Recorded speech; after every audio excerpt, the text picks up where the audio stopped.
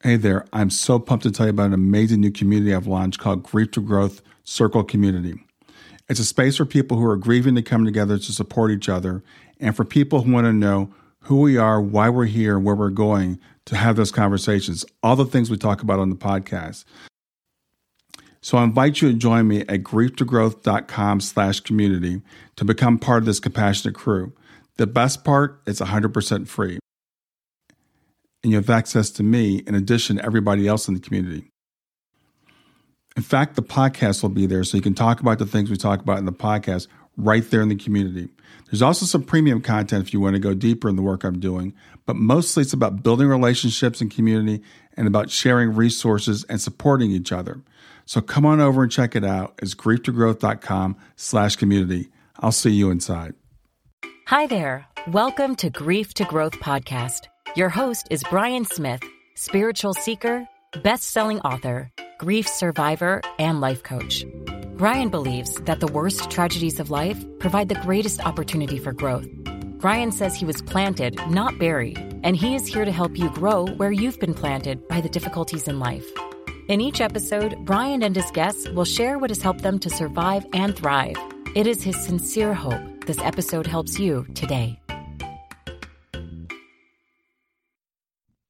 Hey, everybody, this is Brian Smith back with another episode of Grief to Growth. And today I've got with me the medium Isabella Johnson. So I'm going to tell you a little bit about Isabella, and then we'll do what we always do and just have a conversation. Isabella is an evidential medium, a medical intuitive. She's a grief recovery specialist, and she's a remote viewer. And her website is thesoulreadingmedium.com.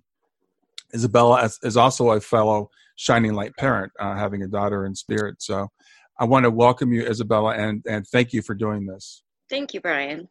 Yeah, I know you're really, really busy, and I want to talk to you today about, we'll talk about several things, but I really want to talk to you about soul planning, which I think is a new concept to a lot of people. And what that is the idea that we or someone plans before we come into this world what our lives are going to be like. So tell me what your impressions are of soul planning. Well, as I understand it, there really is a very substantial team around all of us before we come into our physical body. And we do that in tandem with them and everyone that would be in our life or soul group this lifetime. We look at some of the challenges that we want to take on, some of the big lessons that we'd like to grasp really firmly here. And then we just kind of have it unfold as we go along. There really doesn't seem too much room for error or not meeting those goals, as best I can tell.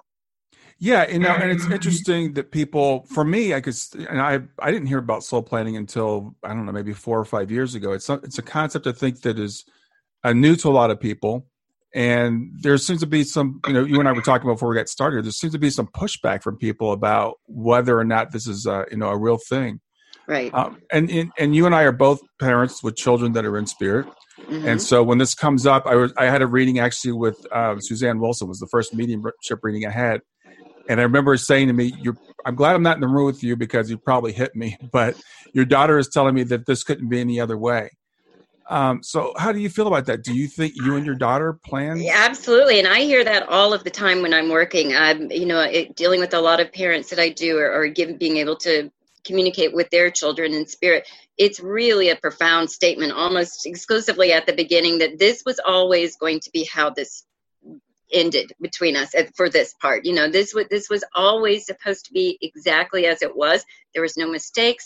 I find that's really heavily highlighted when someone might feel a lot of guilt or remorse, or especially, the bargaining stage, as I mentioned to you, woulda, shoulda, coulda, if only, what if, those type of questions that we all ask, regardless of the type of loss that it is.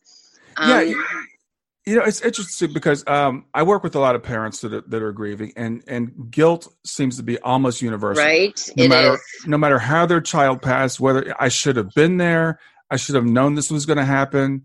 So have you come across that also? Daily. It is, but I think it goes beyond losing a child. It really can be for any substantial type of loss. We seem to have a better grasp or handle on losing parents or grandparents or someone where we think it's age appropriate, and we don't seem to ask it that much. But it's a powerful question that we should look at before we actually need to look at that question. What am I supposed to be learning instead of seeing ourselves as a victim in any situation, that asking this question of why might I plan this is powerful. It empowers people again. Yeah, I think it does, but I guess for some people they feel like it takes away their free will. We've got this big thing about free will, right? So I can do anything I want. My future is uncharted. It's up to me what I'm going to do with it. So how would you address that? Well, I do believe we have free will. I don't think that this, life planning takes away from that in any way, shape, or form. We have a tremendous amount of say, especially before we get here, if we agree or disagree, or if maybe that might be too much for us. We take on a lot of, I think in this time especially, we take on a lot of roles that perhaps maybe it's the first time since we've been here that we've decided to take on this much. And it can feel disempowering when we come here to see how all of these events happen. And sometimes people do prefer to look at it that there's some extraneous force outside of us that's just randomly taking people we love or costing us a relationship or a job or what have you. And really, I think we set these things up or agree to these lessons before we come here and then just have the beautiful gift of forgetfulness of that. Yeah. I find it very empowering, though, because regardless of how far I feel I might have deviated from that life plan or that lesson that I was going to learn, in reality, it's really impossible to do so. And we do have free will in the physical body. Yeah. Well, it's interesting. My friend Sarah Rubin and I have talked about it, and she's really a staunch soul planning, person. And, we and I don't know how I feel exactly about the free will, but what I do think is we have free will, at least in the planning. Right. Because there is this idea, a lot of religious people have this idea that, God planned our lives and whatever happens to us, God has put this on us. Well, I believe that God plays a part in planning, because my understanding of God is love. And I think any major religion is going to have that at the core of their essence, is God is love. I do not see God as a Santa Claus in the sky. That's not my relationship with God, and that's okay if yours is. I'm not making a judgment on that. I think that God just supports and loves us regardless of what we're going through. And so I do think whatever God is to you absolutely plays a part in this before we come here. Yeah. After it feels like much more of a supportive role, an encouraging role. You can absolutely do this. You're doing beautifully. You're doing well. That's another interesting thing I found with people in spirit. Regardless of what their life was like here, they have a really deep appreciation for anything that we might view as struggles to go through. They really see it so strongly as these were our lessons. These were what we were supposed to do. Yeah. Well, it's also we talk about the soul planning and the different perspective, from the higher perspective, of course. So some people will say, they'll go as far as to say, well, this life is just a simulation or it's just a dream. It's not really real. And whatever we do here doesn't matter. How would you address that? Well, I agree with that partially. I mean, listen, the longer that I do this and the more I know, the more I realize how very little I know. My information on this is minute. I don't know if it's a simulation. I can't disagree with that completely, but I do know that this life, us being here in a body, is not what's real. This is really just the one place that we can come in where we can have these different experiences. And instead of learning about them and hearing about them from others, we can come in and profoundly have that experience and grow from that and do differently or do better or do worse sometimes than we might have done before. I maybe you can tell from the way that I'm talking, I do believe in reincarnation. I think it's unimportant if anyone else does. But perhaps let's say that I come in and I've lost a child in this lifetime, which I have. Maybe part of the reason that I go through that is because maybe my child lost me in another lifetime, or there's some balancing out, so to say. So I want to experience both sides of that. Is God in that? I absolutely see God in that. Is my support team in that? Absolutely. I see my support team in all of that as well, too. I don't think it takes away from any part of our free will to accept that these are our experiences that I agree to. Stay with us. We'll be right back. Hey there, I'm testing out a new feature. I'd love to get your feedback on it. It's called Fan Mail, and you can send me a message right from the show notes of the podcast. So look for the link that says send me a text. You can ask a question for a future podcast. You can suggest a guest or just give me any feedback you want.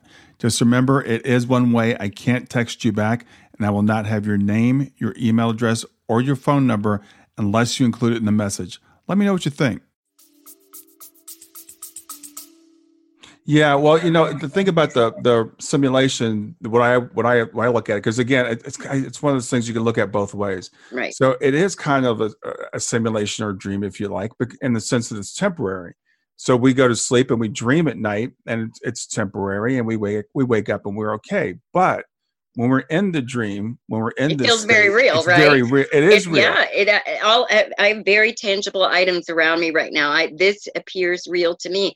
Is it real in all of reality? Probably not. I liken it better to we're all in a movie or a play, and each of us have different varying roles. It might be a starring role, it might be a supporting role, it might just be a walk-on character in someone else's experience. But is it real? In that moment, it's real. Yeah. So you and I, we plan this with our kids. We plan to go through this. Why would we do something like this? Well, perhaps it's not even for us to go through this. Perhaps it's for their soul's growth, or my partner, or my child, another child. I don't think I have all of those answers right at this moment. Some are very easy to make out. I had one of my most powerful experiences in this type of work was talking with a parent that lost a child to gun violence. And that child came through really strongly, really profoundly, and said this was how it was going to be. I agreed to this so that we would do better as a people, so that there would be, we would view this kind of act differently. So in that situation, I think many others, there's a much bigger purpose for this than just you and I as parents in that situation. Yeah, well, that's a good point too, because we tend to think of like, okay, everything that happens around us is like I planned it, and especially with our kids, right? We look at our kids as kind of extensions of us. Absolutely. But we think, why would I plan this? And maybe we should turn that question around and say, why would my child have planned this? There has to be agreement. No one just gets dropped down, hey, this is going to happen to you. That has never been that's not even close to the understanding that I have of any of this. It is a really well-planned scenario, let's say, or we come down and agree to this. And I think sometimes we'll have those little bleed through moments, those little memories that feel like deja vu, or something just feels familiar. Or a lot of parents in particular will talk about, I just had a sense with this child that I wasn't going to have them as long. There seems to be some things that can come through that are just us remembering slightly. Yeah. Did you have any premonitions of your daughter's passing? Absolutely. I knew from the moment that she was born that I would not have her. I didn't know the details or specifically, but I absolutely had that. And as I was getting closer to when she passed, I tried to dissuade myself from this. So that cannot be right. Very overprotective, very over-mothering in some situations. And I couldn't prevent any of it. And it's been that way with every significant loss in my life, that little knowing that something was going to happen and then having it happen. And one of the things that allowed me to survive it was knowing so deeply that this was always how it was supposed to be. There was nothing that I didn't do or missed or could have done to change it at all. There's other parts of grief that I have to deal with, but that one seems to be a little bit easier for me because of this belief that I have. Yeah, and I think that's really, really important, Isabella, because we were talking about how, when we talk to a lot of people, particularly parents, there's almost always seems to be this feeling of guilt. Right. And if you can, I hate to say rise, but if you can get to the level of looking at it as this was planned, and that every person's passing transition is planned, we all transition. So it's only a matter of when and how we transition. And with free will in there too, Brian, I mean, the two things that I've never been able to negotiate or sway at all has been first breath and last breath. Always those seem to be just profoundly written in. Maybe there's a little variance where if it wasn't this day, it would be the very next. Or if it wasn't a car accident, it might be, another type of event that takes someone. But as best as I can tell, those things just cannot be changed at all. Yeah. So the coming in and the going out. So again, right. And I want to keep hitting this point because I think it's very important. There's no reason and there's no benefit in feeling guilty about someone else's passing. Right. Which is also looking at their passing as a tragedy, which is what we tend to do. But from your perspective, especially children, that's our only job with this child, is to keep them here and keep them safe and happy and healthy and what have you. And then that's removed from us. And we have a very difficult time allowing grace to come in and just go, okay, this was how it was going to be. And I don't think for me, it was rather easy, but that doesn't take away from the fact that I beat this I beat the heck out of myself for a long time. Mm-hmm. And it was just this little voice. This was always how it was going to be. Remember that, remember. And it finally got entrenched in me with that. Yeah. So you do a lot of readings for parents. I do. When the kids come through, where are they? Are they happy? Are they healthy? How are they doing? Absolutely. I mean, my word is heaven. We can use whatever word, afterlife. I have never seen anyone in spirit that, first of all, is afraid to be there, is unsure why they're there, is stuck, or conversely bothered that we need to talk to them so much. I think that's a big one I get. Am I bothering them too much? Am I keeping them here? First of all, impossible. There is firstly, there seems to be a real sense of homecoming and reunion, especially even if it's a younger child and maybe there's not someone there that you are afraid as a parent might know them. They always seem to be surrounded by caretakers. And then it starts to be a life review, which makes a lot of sense to me. If we've planned this, why would we not review how we've done? And that's a very supportive place for people in spirit as well, too. It can be a slow process or a long process. It's different, unique for everyone, but there really seems to be a lot of support in that process. And again, they're just always close to us. It's not a far, far place away. It's very close. It's another plane, not so much another place.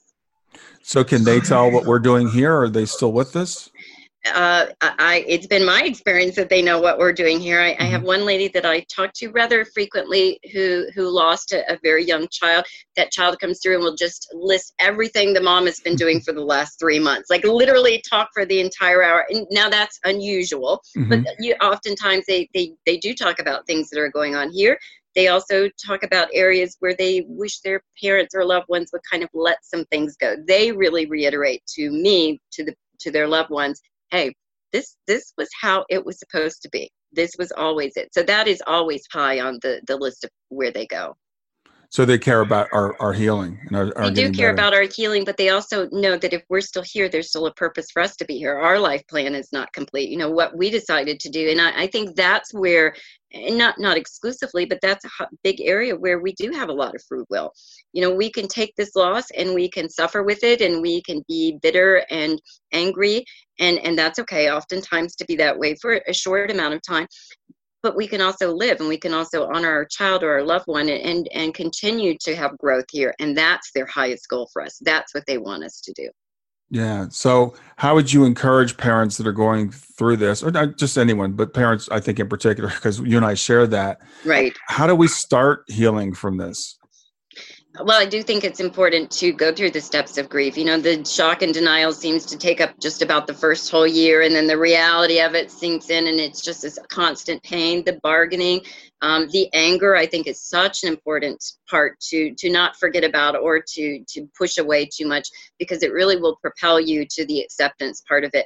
How I deal with parents is just, trying to let them know their loved one is okay, their child is okay, to continue that conversation, to have that connection, to figure out how to have a relationship with them just in a different way. That's my best advice for parents, other than to give evidence that, this is who I see, this is how they're coming across, this is what they're doing, and this is what they're saying about you. Going a little bit deeper and going, what do we do next? Yeah. That's not the beginning spot for a lot of people, though. That's kind of closer toward the end, but it's possible for all of us. Yeah, well, I think it's grief it's a process that we go through, and these things that we're talking about, I think, are tools that people can use to help, but there's still the process we have to go through. We can't bypass it. And we oftentimes try. We try to do that or ignore what we're feeling, or people around us will go, well, aren't you still sad about that? Or it's been a year, or it's been 6 months, and I've had some people tell me after 3 months. People were impatient with them to get better. And that is a no-no. Take as long as you need. It does change. Grief ages. That's about the best that we could say about grief. It's ever present, but it ages. Yeah, I like that, ages, because I'll talk to people and they'll ask me, well, will I get over this? And I'm like, I don't know if you'll get over it. You'll learn to live with it, and you'll get stronger, right, and you'll grow, but do we really want to get over it? I'm sure you still miss your daughter. It's 27 years for me, and I last year was difficult. Not a lot of years before that were, but I think it comes in waves and it surprises us. And I would never want to put my daughter aside and go, okay, that's something I'm okay with. I'm grateful that I was her mother. I'm grateful she was in my life. But at this point in my life, I'm also grateful for the lessons her physical death gave to me, which is a lot of compassion, a lot of understanding, and really the search that I went on. Even doing this work, I wasn't particularly searching for why did this happen. And that really kind of propelled me to look at the reasons why this might have happened. Yeah. Now, Isabella, have you always been a medium? Have you always been able to talk to spirit? Okay. This is always, since I'm 51, and for 51 years, it would be very weird if this went away. I see people outside of myself, and it's just innately a part of who I am. But I really didn't have the push to do a lot of deep diving on this until it affected me personally. And I think for a lot of us, that's how it is. We don't really question our beliefs until we're forced to. So that's a gift in it as well, too. Yeah. So for yourself, so you've always seen spirit, heard spirit and things like that. So I think sometimes when we look at people like mediums and say, oh, well, they're special, they don't have to go through grief. Yeah, no, I, for myself, I can only speak for myself, but I've had some really significant losses: a child, a spouse, parents, best friend, all of these things. And it really made me question, what am I seeing and where is this information coming from and what is beyond this and what came before? And no, I for myself, I can only speak. I don't escape any pain than anyone else. I will not deny that it is nice to be able to see my loved ones when I need to or want to know that they are okay, but that's not an everyday thing for me. It just isn't. Seeing your loved ones is very comforting to me because I know mine are still there, but yeah, I'm not bypassed anything by this gift. Yeah. So you objectively see spirit, right? I do. They look like you and I to me. They will begin to put their thoughts, memories, and emotions onto me. And my job in all of this is try to understand it and translate it. I mean, there are some things that are very easy at this point after 30 plus years of doing this. I know what certain signs mean for me, but everyone is unique and everyone is an individual. And so I really like for their personality, who they were here to start to come through for each of us. Yeah. So, as again, I think we kind of touched on this a little bit, but I want to go over it again. So if I'm a parent and I've lost a child, what are like the first steps that I can take to start getting over it? I think just allowing yourself to feel what you want to feel. When we start to deny that or medicate that, as a lot of us tend to do with drinking, alcohol, drugs, whatever, we tend to we prolong the suffering, and then just finding and being aware or open to any way that your child might be trying to let you know that they are okay. They do some really profound things to let us know, hey, we're still a part of this. We're still watching. We're still with you. We're still a part of the family. And really, I think the biggest thing is honoring your grief and starting to find a way to build that relationship with them again. Stay with us. We'll be right back. Hi there. I'm really excited to tell you about my latest ebook. It's 4 lessons that you can learn from the near-death experience without going through all the trouble of dying to learn them. I've been studying NDEs for several years now. I am completely convinced that not only are they 100% real, but that there's some very universal wisdom that we can get from the near-death experience. And I've distilled that down in this book into 4 short lessons. And I've also given you all the reasons why I believe that NDEs are absolutely real. So go to www.grieftogrowth.com/NDE lessons to pick it up for free. www.grieftogrowth.com/NDE lessons. I hope you enjoy it. So we come in, we plan these lives, and we've talked about some of the really big questions, but I want to ask you this one. So do people soul plan evil things? Do people come in and plan to be bad guys? Well, that's very subjective, but yes, they do. I mean, that I think if you've read anything by Robert Schwartz, he's talked a lot about soul planning, and I really agree with a lot of what he says. To have really powerful lessons, sometimes I have to go through what could be perceived as a really negative catalyst. And that person, are they the bad guy? Are they evil? No, they've just agreed to help me with my spiritual growth process. So, I'm not saying that we should empty out prisons or no one should have accountability in anything, because those are powerful lessons as well too. But I really struggle to see anything as innately evil or bad. even some really dark things that people will do to each other. Let me see if I can explain that a little bit better. I don't think every soul is as advanced as every other soul. I think some of us have been here numerous times or maybe don't need to come here as often. And those of us maybe that are newer here just doing this, we might be the ones agreeing to be that catalyst for someone else. So, yeah, well, it's interesting because I've had this conversation with people, and one of the things that comes up is people say, "Well, you're saying there's no such thing as evil, so therefore we shouldn't punish anyone." That you said prisons. Oh, no. Listen, to me, evil really negates a religious metaphor, and I don't ever want to offend anyone in their beliefs, so I'm going to take that out. Let's go something to harm another. I think we all do that. It's really just the magnitude with which we do it and how that precipitates our growth. If you step on my foot, I can either go, oh gosh, that really hurt, and yell at you for an hour, or I go, okay, that was an accident, my toe is going to feel better, and move along. Which one helps both of us in this process? Probably the latter. It's my reaction to how you behave, but also there is behavior that needs to have consequences. Yeah, I think that's true. And I think you touched on this earlier. I think it's really important that we say this. The consequences are part of it, because while we can talk from a higher plane about there's no good or evil and everything is the same, on this plane, there are things that we should do and shouldn't do. I mean, I think it's important to say that it's not okay to harm somebody else. Absolutely. And we don't say, well, that was soul planned, therefore it's okay that I did this to you. That's not what we're saying here. No, and again, karma has such a connotation with justice, and I want to take that out of it, because karma really is just everything balancing out. It's the yin and the yang of everything. But there does seem to be an instant karma when we hurt someone, or when we are hurt, and that how we respond to that is really our karma. So how I respond to your act against me, or vice versa, it affects you much more than it does me. So, Isabella, what's life like on the other side? So when we transition, what's it like?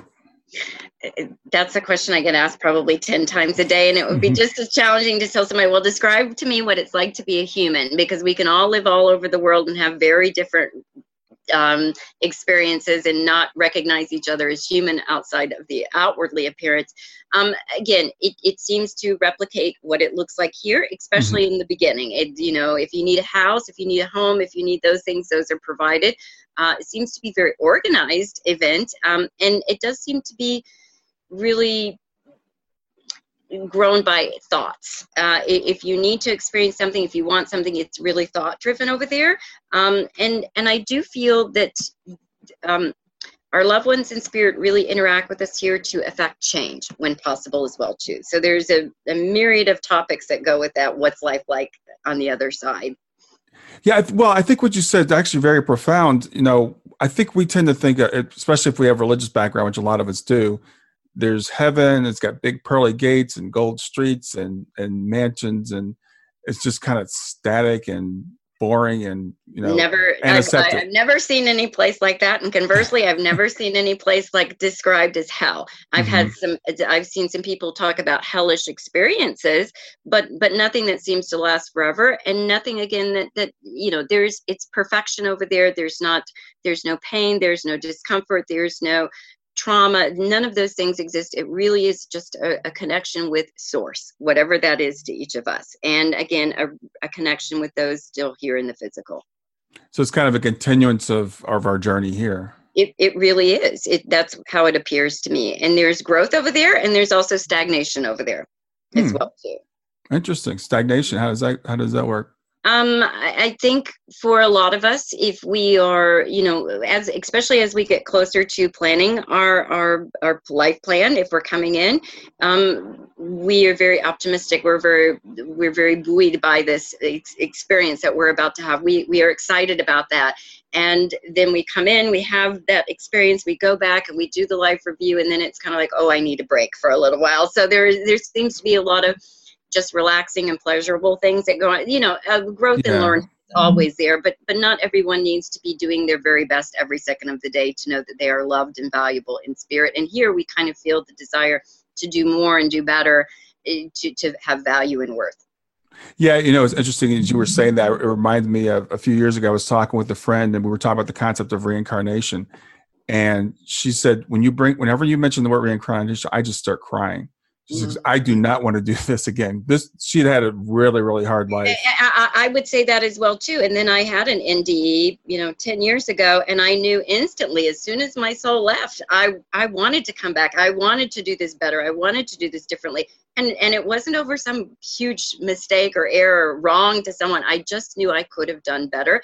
And that's the sense I really get from people in spirit. Not immediately. So I don't want anyone to think that immediately after you go, you decide to come back. That period really seems to be at least 50 years for most of us before, and oftentimes longer, because we do try to come back and do it with the same group of people and do it better, or allow you to have the counter experience to what I experienced this time. So, but I do believe in reincarnation. I remember real quickly, when I was born, telling my mom, I am a black male from South Carolina. I do not recognize this body. I got my leg blown off in Vietnam. I had the name and my family members.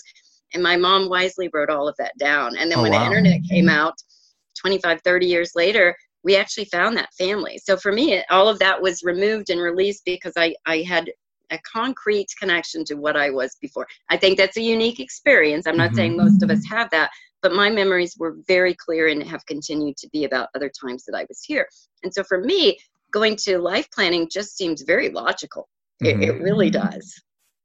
Yeah, that's really interesting. But I can tell you, again, working with parents like I do, most of us are like, okay, I don't want to do this again. Right. Like, ever.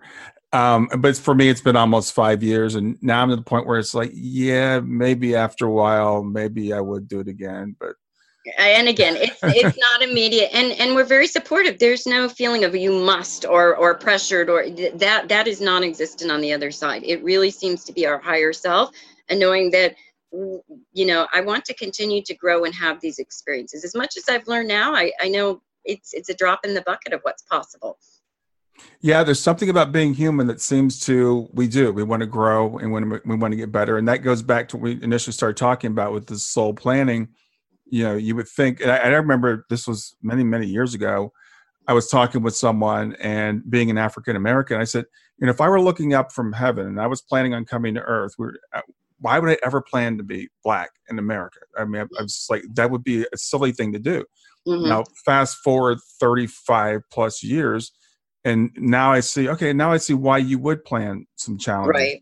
So if we look at that and we look at, like, again, with our child passing, if you look at it from a perspective of this is permanent, it's over, it's done, I'm never going to see them again, then it makes no sense at all. Right. We'd never plan that. But if we look at it from a perspective of this is a temporary thing, and she's fine, and she's happy, and she's healthy, and she's whole, still with me, and I'm going to see her again. Yes. Then we can maybe open up to the possibility. Right. And again, sometimes the body is the very important thing that we want to have. Some people want to have a physical disability or a mental disability or a real physical struggle of some kind. And sometimes it's the soul group, the family. So, hey, there's a body available. I want to come in and have this experience with you. That's what I choose to do. So I think it could be a little bit of both in most situations. And some of these experiences, I've heard people that have had cancer that have said it's the best thing that's ever happened to me. Right. I know a mother that had a severely disabled son that said, he taught her all about unconditional love and is extremely happy that, that she had that experience with him.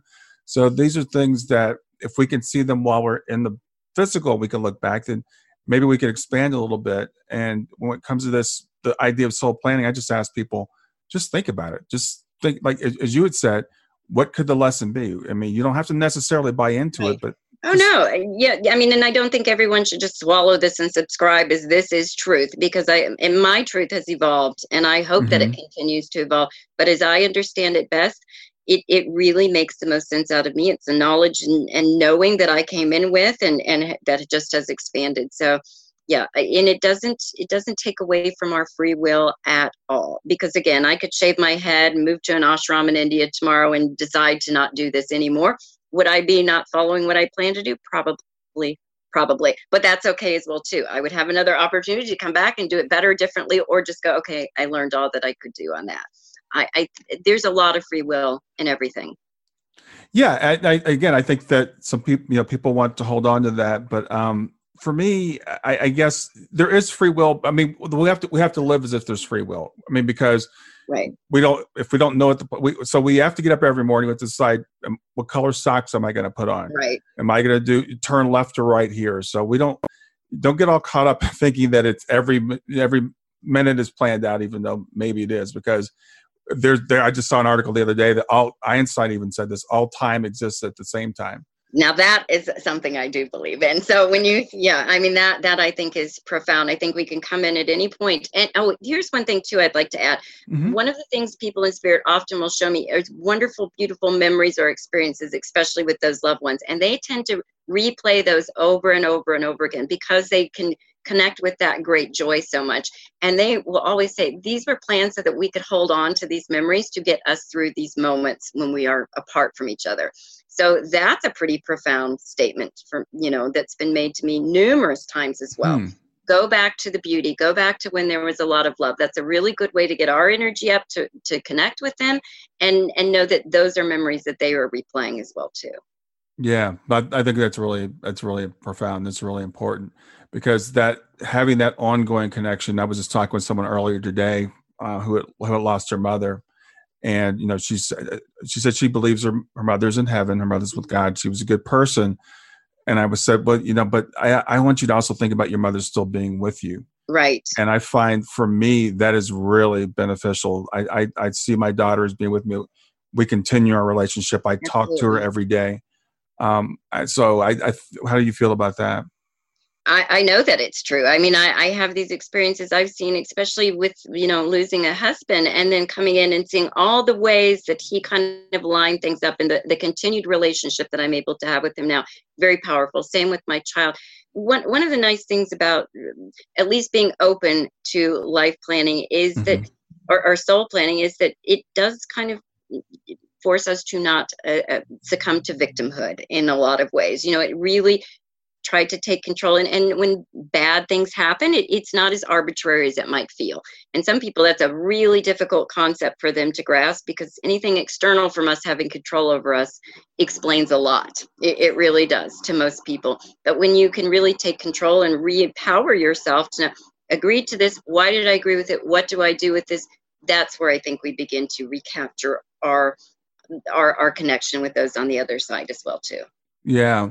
Well, as you were talking about that, it reminded me of something else. Another issue with karma or soul planning is that if we see someone suffering, we could say, well, they planned it or they deserved it.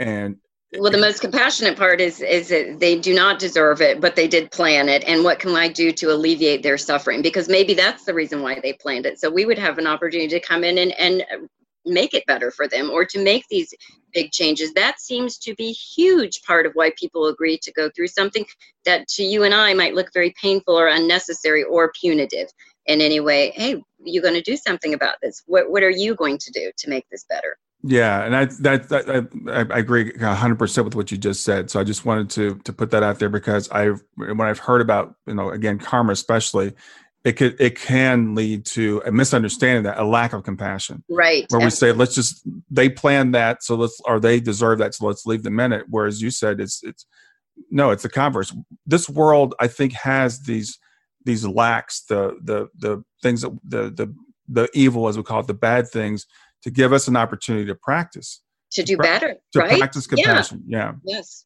Because if there was no lack, if there was no need, we have no opportunity to help. What would be the point of coming here? Yeah. Because that would be like it is on the other side, where everything is perfect. And again, I can't speak for you. I'll speak for me. How does Isabella learn the best? When things are unpleasant. I wish it wasn't so. I wish I could learn these big lessons when everything was going really well. But it gives us a tremendous opportunity to alleviate suffering, pain, discomfort from others, and to have a bigger compassion. I'm not always going to agree, especially politically, with a lot of things that are going on now. We're very divided. But how can I look at what you believe is equally as important, valuable, and honor that as well too, while still trying to do what I feel is right and necessary. So it requires respect and compassion, I think. Well, you touched on that in the film that you had done. What was the name of the film again? I think Life to Afterlife. Tragedy. There's something tragedy. Yeah, Life to Afterlife. It's on Amazon Prime. I'll put it in the show notes. But the thing about human beings do learn through pain. And I've heard people say, well, I really wish it wasn't that way. But the more I think about it, I think it's an evolutionary thing. I think it's biology. If we're doing something that's working as an organism, it makes sense to keep doing something that's working until it stops working. So that's why we are the way that we are. But that means that either through seeing someone else's pain, we can learn by example, but more often it's by our own pain that the growth comes. Right. Well, listen, I was a medium before I lost a child, and I did not have the same depth of compassion for a parent as I did as soon as I lost a child. You know, I really profound, and I am grateful for that. I am so grateful to know what that feels like. I can't warn you where all the pitfalls are, but I can warn you enough, and at least I'll walk with you through this. I'll hold your hand as you go through this, because I know the pain in that as well too. So any area where we can make it easier for others, I think that's our responsibility. Yeah, I agree. And I wouldn't be doing this if it hadn't been for my daughter's passing. But as I look back through my life, again, getting back to the soul planning thing, I had this intense fear of death my entire life, which caused me to do all this studying about NDEs and the afterlife and all that stuff, thinking that I was going to die suddenly. I didn't think I would live, to be very old. But when my daughter did pass, I never doubted where she was. I mean, that was a blessing for me, that I knew where Shana was, and I always felt that, that she was okay. And she'd even made a few comments that gave us some premonitions that she didn't think she was going to be here for a very long time. So we did have those things, but because of her passing, I'm doing what I'm doing now. Right. And it has given me a whole different perspective on life, and I'm here to hopefully help other people. Yeah, look at someone like Elizabeth or Mark who took their tragedy and did something that's helping so many people. And would that have been possible without going through what they went through? Probably not. I can't say for certain, but we can take all of these things. And as for yourself, having that, there's something I want to add to that. A lot of us, and this seems to be a little bit taboo for most of us to talk about, especially parents, having that foreboding or that feeling something is just not the same with this child, or even if it was like yourself, I need to know about death because this might be important to me one day, and being slightly askew on that. I think a lot of us have had those experiences where we just felt something off, without knowing exactly what that is, that this was going to, and some people say profoundly, I knew the day before my child wasn't here that they were not going to be here, and some lesser degrees of that. But there does seem to be this connection that we're given a grace that they are okay, and that we too will be okay as well too. Yeah, I think there's a something that kind of prepares us for it without us consciously knowing. Yeah. Right. Yeah. Yeah, without us consciously knowing. So, it doesn't bypass, the grief and all that stuff, but it does. I think it softens it, and when you're going through grief, the first thing it can be like, where did they go? Do they still exist? Right. That's a big thing. That's a big question to answer, right away. Again, especially if it's a child. The guilt is another really complicating factor. I mean, grief is bad enough without those two things. So if we can take those two things away from people, then we make the grief a little bit more bearable. Right. I don't know that it's possible to take those away 100% of the time. I think those are, I think those are powerful questions that we should ask, because it really forces us to see what we believe about that. And sometimes what we've believed all of our life just no longer fits. And that's okay as well too. It should always be expanding and growing. But my hope is, with at least this conversation, that we will begin to ask these questions. What if I agree to this? What if I plan this? What does that change for you? What does it change for your loved one in spirit? Can we take away the guilt and the blame just for a minute and think of the possibility that this was always how it was going to happen? Yeah. Well, I can tell you, for me, when Suzanne said that, this has been about 4 years ago now. It was a few months after Shana had passed, when Shana came through and said, this is the way it was supposed to have been. It couldn't have been any other way. Right. That was helpful. I mean, it didn't take anything away right away, but again, as a parent, I mean, Shana passed from a heart condition in her bed. I had nothing to do with it. but we go through crazy things in our mind to find ways to blame ourselves. Should I take her to? I went back to my pregnancy. What could I have done differently? Did I, I can't speak for fathers, but as a mother, I questioned every choice that I'd ever made. Was I too generous? Was I not? What could I have done differently? I felt very powerful in that, as well as equally unpowerful. And then when I looked beyond that, I was like, wait a minute, there was really nothing that I could have done here. And I know that this was always going to be how it happened, because I so strongly felt that to this leading up. What do I do with this now? Mm-hmm. And that's really where I took my jumping off point and just began to search and ask questions. Yeah, exactly. It's a good place to, like you said, start asking those questions and to explore these possibilities and to hopefully stop, beating ourselves up, because that's a very common thing that people do. We feel like, I don't know, I think we feel like we're kind of supposed to feel bad. We're not supposed to get better. I had some of that in the very early stages. I was like, I don't plan to get better. My daughter's gone. I'm never going to get better. Yeah. And that's okay. But again, that's not a place where most people stay. It just isn't. Maybe for a time we stay there, but we seem to kind of roll into the next stage or the next part. But, those are powerful questions to ask, even those. I'm not going to do better. For myself, I didn't want to live for a very long time. Right. I did not want to live. And I had some plans to make that happen. Thank gosh, I never did anything. But, I don't want to deny those emotions that come along with it. This is the biggest loss. This is the worst thing that will ever happen to any of us. Yeah. Well, we can imagine surviving it while we're in it. Exactly. And that's the thing. And that's what I want to do, give people the hope of, even though you can't imagine it right now. And I couldn't, and I would talk to people and they're like, you're going to get better. I'm like, no, you don't understand. I'm not going to get better. I don't want to get better. Right. But we don't have to stay there, and we can find impossible to stay there. Right. It's just, I'm much further out than you are. And I was in that place for about 13 or 14 months. And then it just rolled into the next. And I went back a little bit, but if I tried to get myself in that spot again, I couldn't do it. I just, we never have all good days and we never have all bad days that last forever. That's one constant is change. Yeah. Even when you're in this hell, it does get different. Now, I know it's been quite a while for you. Do you still hear from your daughter? I do, not as much. And that's because of me. I don't feel the need to do that. She'll show up every couple of months and I'll see her and I'll know her.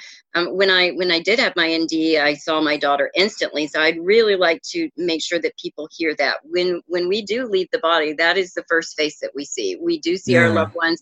I saw my daughter as I knew her last when she was here. So there is that recognition and that knowing. And honestly, it was just as if no time had separated us at all. It was as if we'd been apart for a breath, and that was it.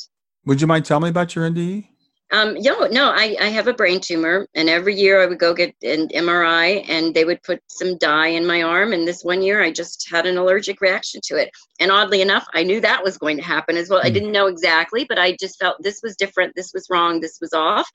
And then they did it, and my heart stopped. And I remember looking at my body as my soul came out, thinking, how did all of this, whatever this is, fit into that little body? And then instantly that next knowing was my child was right there. And I began to know everything that was going on in the room below with my body. The medical staff working to resuscitate me, that I could tell you verbatim what was said, and I have no medical background at all. Then I remember seeing my children that are still here and knowing profoundly that how their life would be and how it would go on without mom and what impact I would have in that. And I didn't want to come back. Those moments, I did not want to come back. And then probably 30, 45 seconds after that, I began to do the life review, which I don't know that it's this quick for everyone, because I knew I would be coming back at that point. I was already being told, you're going to have to come back. And I'm like, oh no, wrong person. And you're not seeing this correctly. And as I began to see these things, I got excited to come back. And I thought, okay, I can do this better. I can do this differently. Never really believing I would come back into the body that was laying on the gurney, but thinking I'd come back again. Oh. And so I was there. I know they were doing resuscitation for 5 minutes. So I documented no heartbeat for that long. But it seemed to be much longer and all so much shorter as well too. And then boom, falling back into the body and just being in a considerable amount of pain, with having no pain leaving and a tremendous amount coming back. And it was the best experience of my entire life, was dying. The best thing that ever happened to me was that. So yeah, so it was very peaceful and it was beautiful. I mean, it was profoundly beautiful. There was no fear. There was a real knowing in every fiber of whatever me was that I was home. That, you know, and I changed my definition of God after that experience. God was love. And that was all that I could feel, was how loved I had always been. What a good job I had done here. And that might not have been evident in my assessment of my life, but that was what I felt so strongly over there. It was just extremely powerful. I wish this for everyone without having to go through any of the side effects of it. It was just a powerful, powerful experience. Well, you know, for us who haven't been through it, it's great to hear it over and over again, because every time I hear it, I can kind of feel it and get a little bit of an impression of what it's like. And I think again, a lot of us have a fear. Well, I think most of us have a fear of death. It's a natural thing. I don't want to die. I'm not, you know, I'm not looking forward to the process of death, but I have no fear about where I'm going to go. And here's something unique that I really want to highlight. I had small children or smaller children when this happened. And as a parent, you know, our focus is on, oh, my kids need me. You know, and after my daughter died, I've micromanaged life for everybody. And I just thought that was needed. So we never have any more of these surprises again. And I was stunned, beautifully stunned, how detached I felt from my children and their autonomy from me, and knowing, again, life planning, that this was something they had agreed to as well too, or the possibility for that to happen and what their lives would unfold. And I think when we are on the other side, that's where all of our memories come back. Oh yeah, that was exactly as it was supposed to be. I think that's why it's so easy for people in spirit to go, yep, this is working out just as it should. Yeah, that brings up another good point, because I've had a lot of people that I've heard people that have NDEs, and they say, why didn't my son come back? Why didn't my daughter come back? If I was interviewing Peter Panagore, and someone said, well, if Peter was given a choice, you know, I know my daughter wasn't given a choice, because if she did a choice, she would have come back. My choice was taken away from me because I didn't want to come back. I really did not. And here I was. So I think if the physical death occurs and it, you know, it was supposed to. I can't speak to someone else's ability to have a choice in that matter. I cannot. Mine was, I didn't want to come back, and here I was, and I was bothered by that for a while. I was a little upset that I had to come back. But I was forever changed. Again, it was profoundly beautiful. So if you have someone in spirit, that's because that's where they were supposed to be at that time. Yeah, I think that's the important thing, Isabella, because again, I've heard people say, well, my loved one must not have been given a choice. But I always go for what was the first thing we do know. We do know that none of us stays in this body forever, period. Right. We're not. No one's celebrating their 800th birthday this year. No one's going to do that. We all go home at some point. So I always say it's a matter of when and how we go home. And I think what you said is very important. It's when the timing is right. The timing is right, and that might be at the age of 5 days old, or 5 years old, or 50 years old, or 120 years old. Right. And it's the timing that's right for that person. For a parent, you know, it's kind of hard to accept sometimes, but from the perspective of spirit, you know, my daughter was 15. Is that really different from someone that was 80 or 90? Right. In the span of eternity? And they need to come in for those lessons that last 15 years, or they need to come in to make the impact of 15 years, and then they go, and what did they leave behind? That's really the legacy, and that's how we keep them alive, is making sure they're a part of everyday life. So I agree 100% with what you said. It's not about the number of days, weeks, months, or years that someone's here. It's how they're remembered and loved, and that relationship continues. Yeah. I think that's really important for people to understand. So Isabella, we were talking before we got started. I know you're still doing readings, but you're like extremely busy right now. Right? I do a lot of readings during the day. I love what I do, but yeah, I'm very busy these days. Yeah. So if people want to reach you, they can reach you at the soulreadingmedium.com. Soul Reading Medium, I think on Facebook as well too. There should be a Facebook page, Isabella Johnson, the Soul Reading Medium, and again through certified mediums as well too. several different ways to reach out and make an appointment if you want. Yeah, and Isabella is a great certified medium. I was one of your test sitters when you sat for Mark Island certification, and I know that you're just really amazing. So if anybody wants to reach out to Isabella, you should do that through those channels. Yeah. Any final thoughts you want to give? I just hope people are at least open to the possibility that we have agreed to all of this, that this was planned, that we are never forever away from someone that we love, and that life is good. Even when it doesn't feel that way, life is a wonderful opportunity to continue to grow and learn and to support and help others through that process as well, too. So just open up your mind and see how it feels to you. Yeah, well, thanks a lot, Isabella. I really appreciate doing this. I know you're extremely busy. It's good seeing you. You too. Bye. Bye-bye. Well, I hope you enjoyed the episode. I want to make it really easy for you to reach me. So just send me a text to 31996 and simply text the word growth, GROWTH. In fact, you can right now just say, "Hey Siri," send a message to 31996, and when Siri asks you what you want to send, just say growth. You can do the same thing with OK Google. Thanks a lot. Have a wonderful day. Thanks for listening to Grief to Growth. Brian hopes that you find this episode helpful and will come back for future episodes. Brian's best-selling book, Grief to Growth, Planted Not Buried, is a great resource for anyone who is coping with grief or knows someone who is. If you enjoy the podcast and would like to support it, there are 3 things you can do to help. The first is to share the podcast with someone that you think it will help. The second is to go to iTunes, rate, and review the episode.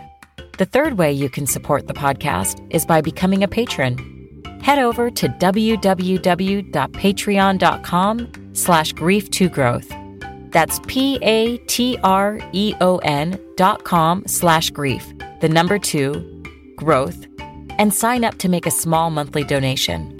Patrons get access to exclusive bonus content and knowledge that you are helping to spread the message of Grief to Growth. For more about Brian and Grief to Growth, visit www.grief2growth.com.